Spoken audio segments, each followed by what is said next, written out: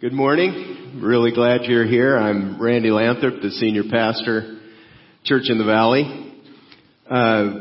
We're looking at cynicism today. And many people believe that history repeats itself, for sure, on the days when things aren't going well. It can feel like you're stuck in a cycle of circumstances, sort of like this guy on the screen. He looked desperate to get out of there. He's just, I would imagine if you're in that spin cycle, that you're just thumping against the sides and you're just ready to, let me out. What's your view of history? I don't know how much you've thought about it, but your view of history has a dramatic impact on your day-to-day life. There's a stream of thought in the world at large that views history as a cycle. You probably heard the phrase history repeats itself. And for sure, we tend to experience similar things as life moves on. But there is a start and an end to life. But people have said throughout history, at least the history that's recorded, is that it repeats itself. An extremely influential speaker, or thinker, Karl Marx in the mid-1800s, whose ideas still impact us today, he said, history repeats itself, first as tragedy, second as farce. That's pretty downer view, isn't it? The playwright George Bernard Shaw said this, if history repeats itself and the unexpected always happens, how incapable must man be of learning from experience? Makes an interesting point. Why are we surprised that the same things keep happening? I like what the rapper Quavo said. He gets straight to the point. History repeats itself, so you might want to pay attention. That's if history repeats itself, excellent point.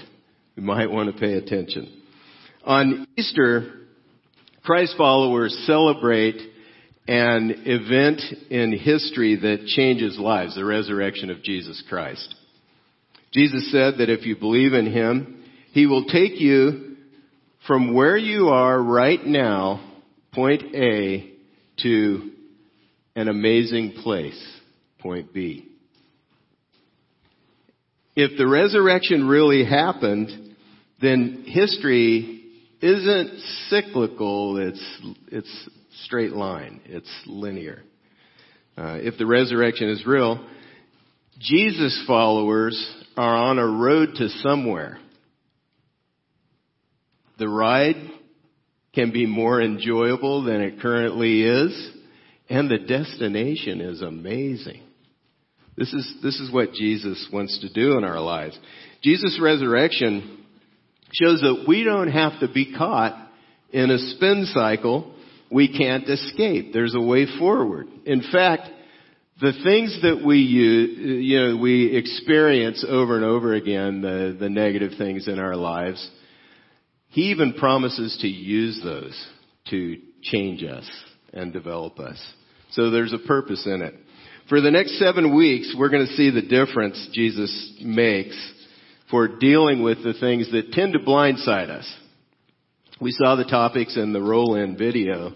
We'll dig into God's answers from the Bible for cynicism, disconnection, pride, emptiness, burnout, irrelevance, and compromise.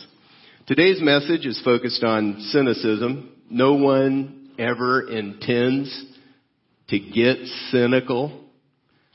I don't think they do anyway, but it happens. It happens as life flows along. We fight cynicism. People disappoint us. Life doesn't turn out the way we had hoped it would. We get burned out. We get jaded because we can't seem to escape the spin cycle that's going on. We keep getting tossed around by frustration that is taking root in us. And we decide something like this. My life's a waste of time and energy. So I'm just not going to care anymore, and I'm just going to expect the worst. everything from there is a bonus, isn't it? This morning I'm going to show how we slide into cynicism and how Jesus can pull us out of it. The help that we can find from Him. He gives the power to break up the cynicism in our hearts. Here's the definition of cynical. Believing that people are motivated by self-interest, distrustful of human sincerity or integrity. And things happen in life as it flows along. We lose trust in people. We just think, here we go again, as we relate. Another sub-definition, or connected to that one, is we're doubtful as to whether something will happen or whether it is worthwhile. So we lose trust in others, and we lack confidence in ourselves, even as we handle life that flows by. George Costanza from Seinfeld is a cynic. You may know him. You may have seen him on TV. He's actually the icon of cynicism. He's doubtful that his life will ever change. Let's watch this clip from Seinfeld. Every decision I've ever made in my entire life has been wrong. My life is the complete opposite of everything I want it to be. Every instinct I have in every aspect of life, be it something to wear, something to eat, there's nothing wrong. Tuna on toast, coleslaw, cup of coffee. Yeah. No, wait a minute. I always have tuna on toast. Nothing's ever worked out for me with tuna on toast. I want the complete opposite of tuna on toast. Chicken salad on rye. Untoasted, with a side of potato salad, and a cup of tea. Well, there's no telling what can happen from this. Chicken salad's not the opposite of tuna. Salmon's the opposite of tuna, because salmon swim against the current, and the tuna swim with it. Good for the tuna. There you go. Poor guy can't even get the opposite of tuna right. He's having a rough time, and Jerry's glad to point that out to him. A committed cynic has been burnt by the outcomes of life. They've been burnt by the way relationships have gone, by the things that have occurred in their lives. I don't think people want to become cynics. Cynicism creeps in over time. If you're struggling with it, you probably didn't see it coming. This is how it happens. It just sort of sneaks up. I'm sure you've seen it or maybe even experienced it yourself. You have a friend who's experienced heartbreak one too many times. They've just given up. High school and college friends launch into careers with enthusiasm. They're going to take the world by storm. And the passion's now faded. And they're beaten down. Certain professionals have a higher risk of cynicism. I really appreciate law enforcement. But the things they see, it's a struggle. It's a battle. Nurses, counselors, teachers, they've seen so much trouble, hurt, and pain that they can build a wall of distrust. You probably know folks that were so gung-ho at the beginning and contributed so much to group efforts and brainstorming and came up with ideas for projects, but now they only point out how failure is guaranteed. This might describe where you're at. Maybe these scenarios describe what you're going through right now. That's cynicism. And it can happen to any of us. We struggle with these things. Here's how. Here's how the slide into cynicism happens. You project the past onto the future. You've heard the phrase, fool me once, shame on you, fool me twice, shame on me. We've all been fooled, and it's easy to put a protective layer of cynicism around our heart.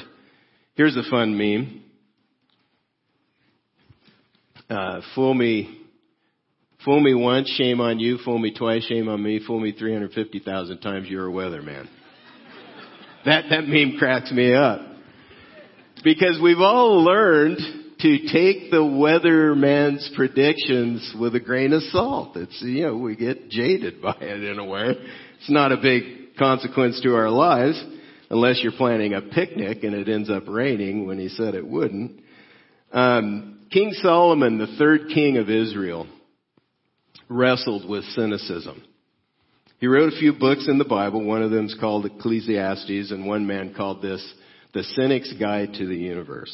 You read it, and it definitely seems cynical. He landed in a good place. You can read the last chapter, Ecclesiastes 12, find out where he landed. But listen to what Solomon says in the first chapter. Ecclesiastes 1:9. What has been will be again. What has been done will be done again. There is nothing new under the sun. That's classic cynicism right there. Solomon is totally in the slide towards cynicism. He's saying, since I'm in the spin cycle, I keep experiencing the same things over and over again. What's the point? Why does this matter, this life? Before we know it, the pain of the past becomes future hurt because we're bitter. We begin to resent what's happened. We begin to really struggle with these things. So we assume that the future is going to be more of the same. And it doesn't have to be. The second cause of the slide is that you know too much. The longer you live, the more you learn, the more you know. This can make you cynical. Ecclesiastes 1:18 says, for with much wisdom comes much sorrow. The more knowledge, the more grief. There's an edge to gaining knowledge that causes us to grieve or to become cynical in the moment. The more we live and work with people, the more knowledge we gain about them. We see patterns emerge in the way they relate to people around them. And after you know the patterns, you can see they say this, then this, then this, then this, then this. A, B, C, D, E, whatever it is. When they start into A, here we go again. There it is. What can I say? It's all, we're quick to judge. We see the slide that's happening. You're pretty sure they're going to mess up again and they're going to hurt you. When certain things happen on a project, you've been there before. Oh no, here it goes again. It's going wrong. It's going downhill. It's all south from here. And you begin to pull away from people because you just have this attitude. Once you see reality, what you do with your mind next is incredibly important. You need to have someone you can trust to count on. In a few moments, we'll see why the resurrection is so important. It shows that we can count on Jesus. He did what he promised to do. He came through for us. He rose from the dead. Without someone to trust, you take the last step in the slide. You give up hope. You've seen it before. You know what's going to happen next. You've lost hope that life can be any different. It's the same thing over and over again. Today we're celebrating the resurrection of Jesus Christ. His followers view it as the single most important event in history because Easter is proof that hope is alive. Hope is the opposite of cynicism. Jesus' early followers could identify with this slide into cynicism. They had left everything to follow Jesus. Their journey with him started with a major dose of enthusiasm. Fishermen dropped their nets on the spot and decided to follow him. They heard his teaching, his life. They were powerful examples for them. They followed wholeheartedly, but during his last days, during Jesus' last days, it looked like all their dreams had ended. They were over.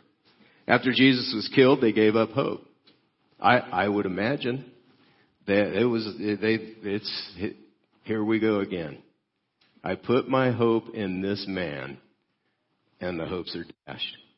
If I were there, I would be fighting the slide into cynicism for sure. They probably thought and said things like, what a waste. 3 years. 3 years following and staying close to this man, hearing his promises, hearing his truth, and what's it worth? That's it. It's all over. You ever been in a basketball stadium or a basketball arena and they start singing, "It's all over, it's all over"? The disciples were probably, I don't know if they were, but they might have been singing that. What do we do now? Another lost cause here and gone. Everything Jesus would do was lost when he died. But then this, John 21 and 2. Early on the first day of the week, he died on a Friday. First day of the week is Sunday. Early on the first day of the week, while it was still dark, Mary Magdalene went to the tomb and saw that the stone had been removed from the entrance. So she came running to Simon Peter and the other disciple, the one Jesus loved, and said, "They have taken the Lord out of the tomb, and we don't know where they have put him." After he rose from the dead, Jesus then began to appear to his followers, to some women, to the disciples, to people walking on the roads. He appeared to 500 people at once after he rose from the dead. The disciples were blindsided by the crucifixion. But the interesting thing is most of them died as martyrs for preaching it, for preaching the crucifixion and the resurrection of Jesus. Because in this moment, their hopes were dashed. But when Jesus rose from the dead, then hope was alive. Hope began to live in them again, and they began to change. Jesus' resurrection is a historical event that you can investigate. We have a book on the back table that you could pick up on your way out. If you'd like to investigate more, it's called The Case for Easter. But it's written by a journalist who, Lee Strobel. He was an atheist when he started his search. His wife had decided to follow Christ, and that was bothersome to him. He didn't really appreciate her new faith. And so he was going to prove her wrong, the Christianity wrong, and sort of settle the issue so he could go back to life the way he used to know it. And he was a tenacious, very smart guy, tenacious investigative journalist. He investigated court cases and things like that for the Chicago Tribune. In his investigation, he decided it's true. He decided the resurrection really happened. And so you can read about his search, get some information about the reason it makes sense to believe that Jesus was actually raised from the dead. And if he was, hope is alive. We don't need to slide into cynicism. There's a tremendous amount of hope in it. Even though Jesus, it's funny, even though Jesus had told his disciples that he had the power over death, that he would rise from the dead, they didn't see his death and demise coming. They didn't see it coming. Like his first followers, if you've experienced this slide into cynicism, you can overcome it. There's no magic key or easy fix, but you can escape the spin cycle and make the right kind of progress in life with Jesus' help. Jesus leads us to overcome cynicism. Often, cynicism develops in two directions. Toward others, we just expect the same old out of them. Or, like George Costanza, toward ourselves, our own life. It's never going to be any different. I'm gonna pick chicken salad. Not going with tuna anymore. So we have trouble believing that we can change or that people will change. We struggle with this. We need a fresh start. And Jesus leads us out of cynicism by giving us a fresh start. Because I don't know about you, but I've got stuff in my past that I cringe when I think about it. I think about certain scenarios and things that I've done, things that have happened to me, and I cringe. But the thing Jesus does to free us from this tendency to be cynical is He forgives our past wrong. This is what Easter is all about. We're celebrating an event in history that can change outcomes. It has changed outcomes.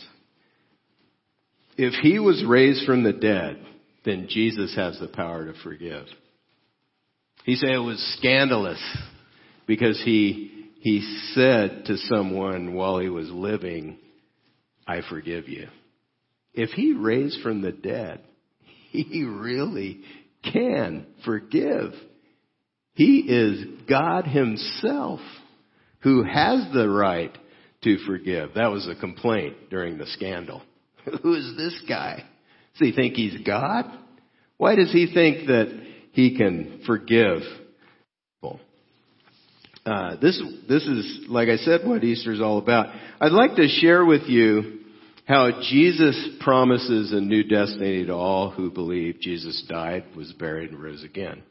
Here's the heart of the Christian message. It's a condensed version of what the Bible says is necessary to commit your life to Christ, to believe in Him and follow Him. The Bible says that God loves you and I and all people, and He wants you to experience abundant or real life. But rather than turning to God, every one of us began to sin, going our own way, trying to be our own boss. The result of this choice is our separation from God. The Bible says sin has cut us off from knowing God personally. So instead of experiencing the life and the freedom that God desires for us, people are dead spiritually, which means we're cut off from God, from knowing Him personally. And we're actually in bondage to the enemy. To remedy the situation, Jesus Christ, who died on the cross to pay the penalty for our sin, and He was raised from the dead. The Bible says that all people without Jesus are destined for hell, but those who repent, those who turn around and yield their life to Jesus as boss of their life, will become children of God and experience the life and freedom God desires for them. This is the way out. This is the way out of the spin cycle. Jesus died on the cross to give us a fresh start in life. Romans 8:1 says, there is therefore now no condemnation for those who are in Christ Jesus. We can escape condemnation because Christ took the penalty for us.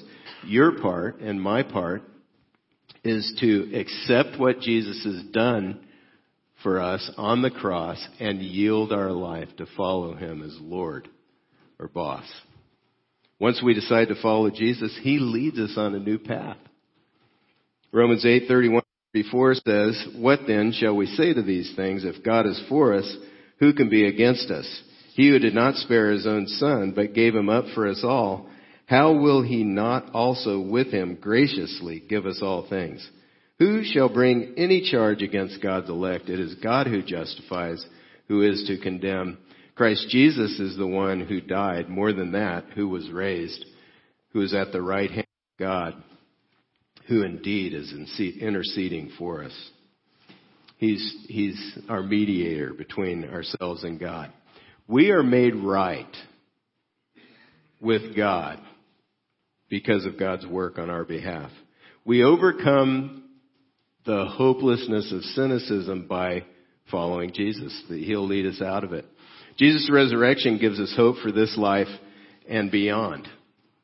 Cynicism is driven by a loss of hope, as I've said. because of what we experience in life. Yet when you decide to follow Christ, you not only find hope in the here and now, but on through eternity. Days before Jesus died on the cross, he performed one of his greatest miracles. He raised his friend Lazarus from the dead. Before he performed this miracle, he shared a promise with Lazarus' sister that applies to us. John 11:25 and 26. Jesus said to her, I am the resurrection and the life. The one who believes in me will live, even though they die. And whoever lives by believing in me will never die. Do you believe this? That's the question.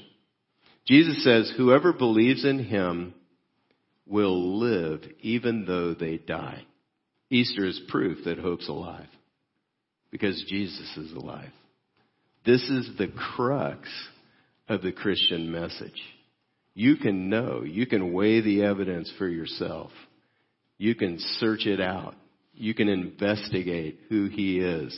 Is he really the one he said he was? He claimed to be God. Was he really God? If he raised from the dead, I'd say he's God. And so that's where it lands. Easter is proof that hope is alive. When you make Jesus the Lord or boss of your life, your story has a new trajectory that starts today and goes on through eternity.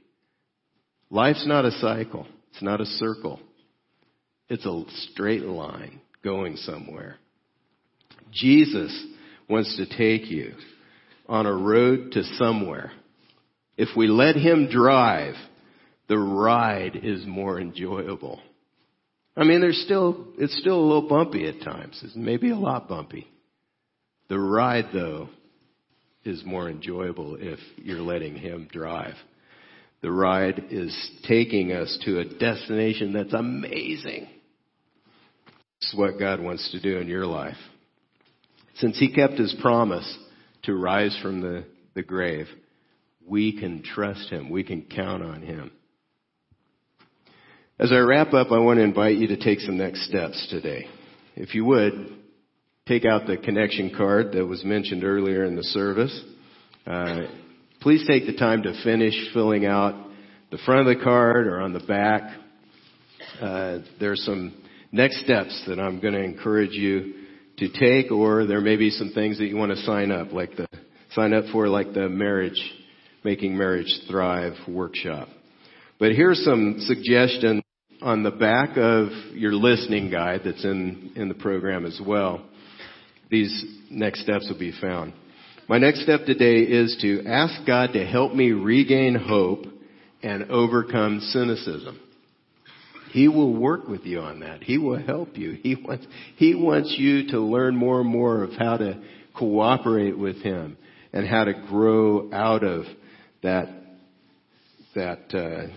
cynical slide. Another step, commit my life to Jesus Christ for the very first time. If you have concluded that Jesus is who he said he is, I want to give you an opportunity to decide to follow him today. If you'd like to talk with someone about that, there's a box on the back of that connection card to the right side. It says, contact me about meeting up with someone to clarify my commitment to Christ. Maybe you have some questions you'd like to talk this through with someone. We'd be glad to get with you and help you through that. And then a final next step is attend Church of the Valley next week. Again, we're going to talk about disconnection next week. How we're talking about cynicism this week. Next week is like how we get disconnected from the people around us. Technology makes that challenging. We're going to address how to get connected again. Would you join us next week? We'd love to have you. Let's pray. Father, we thank you for what you've done in sending your Son to die on the cross. We thank you, Lord Jesus, for the sacrifice you gave that forgives us of our sins. I thank you for the power that's displayed in the resurrection. We praise you, God, for what you've done. We honor you. We praise you. We bring glory to your holy name. And thank you for this day that we celebrate what you've done. In the name of Jesus Christ, amen.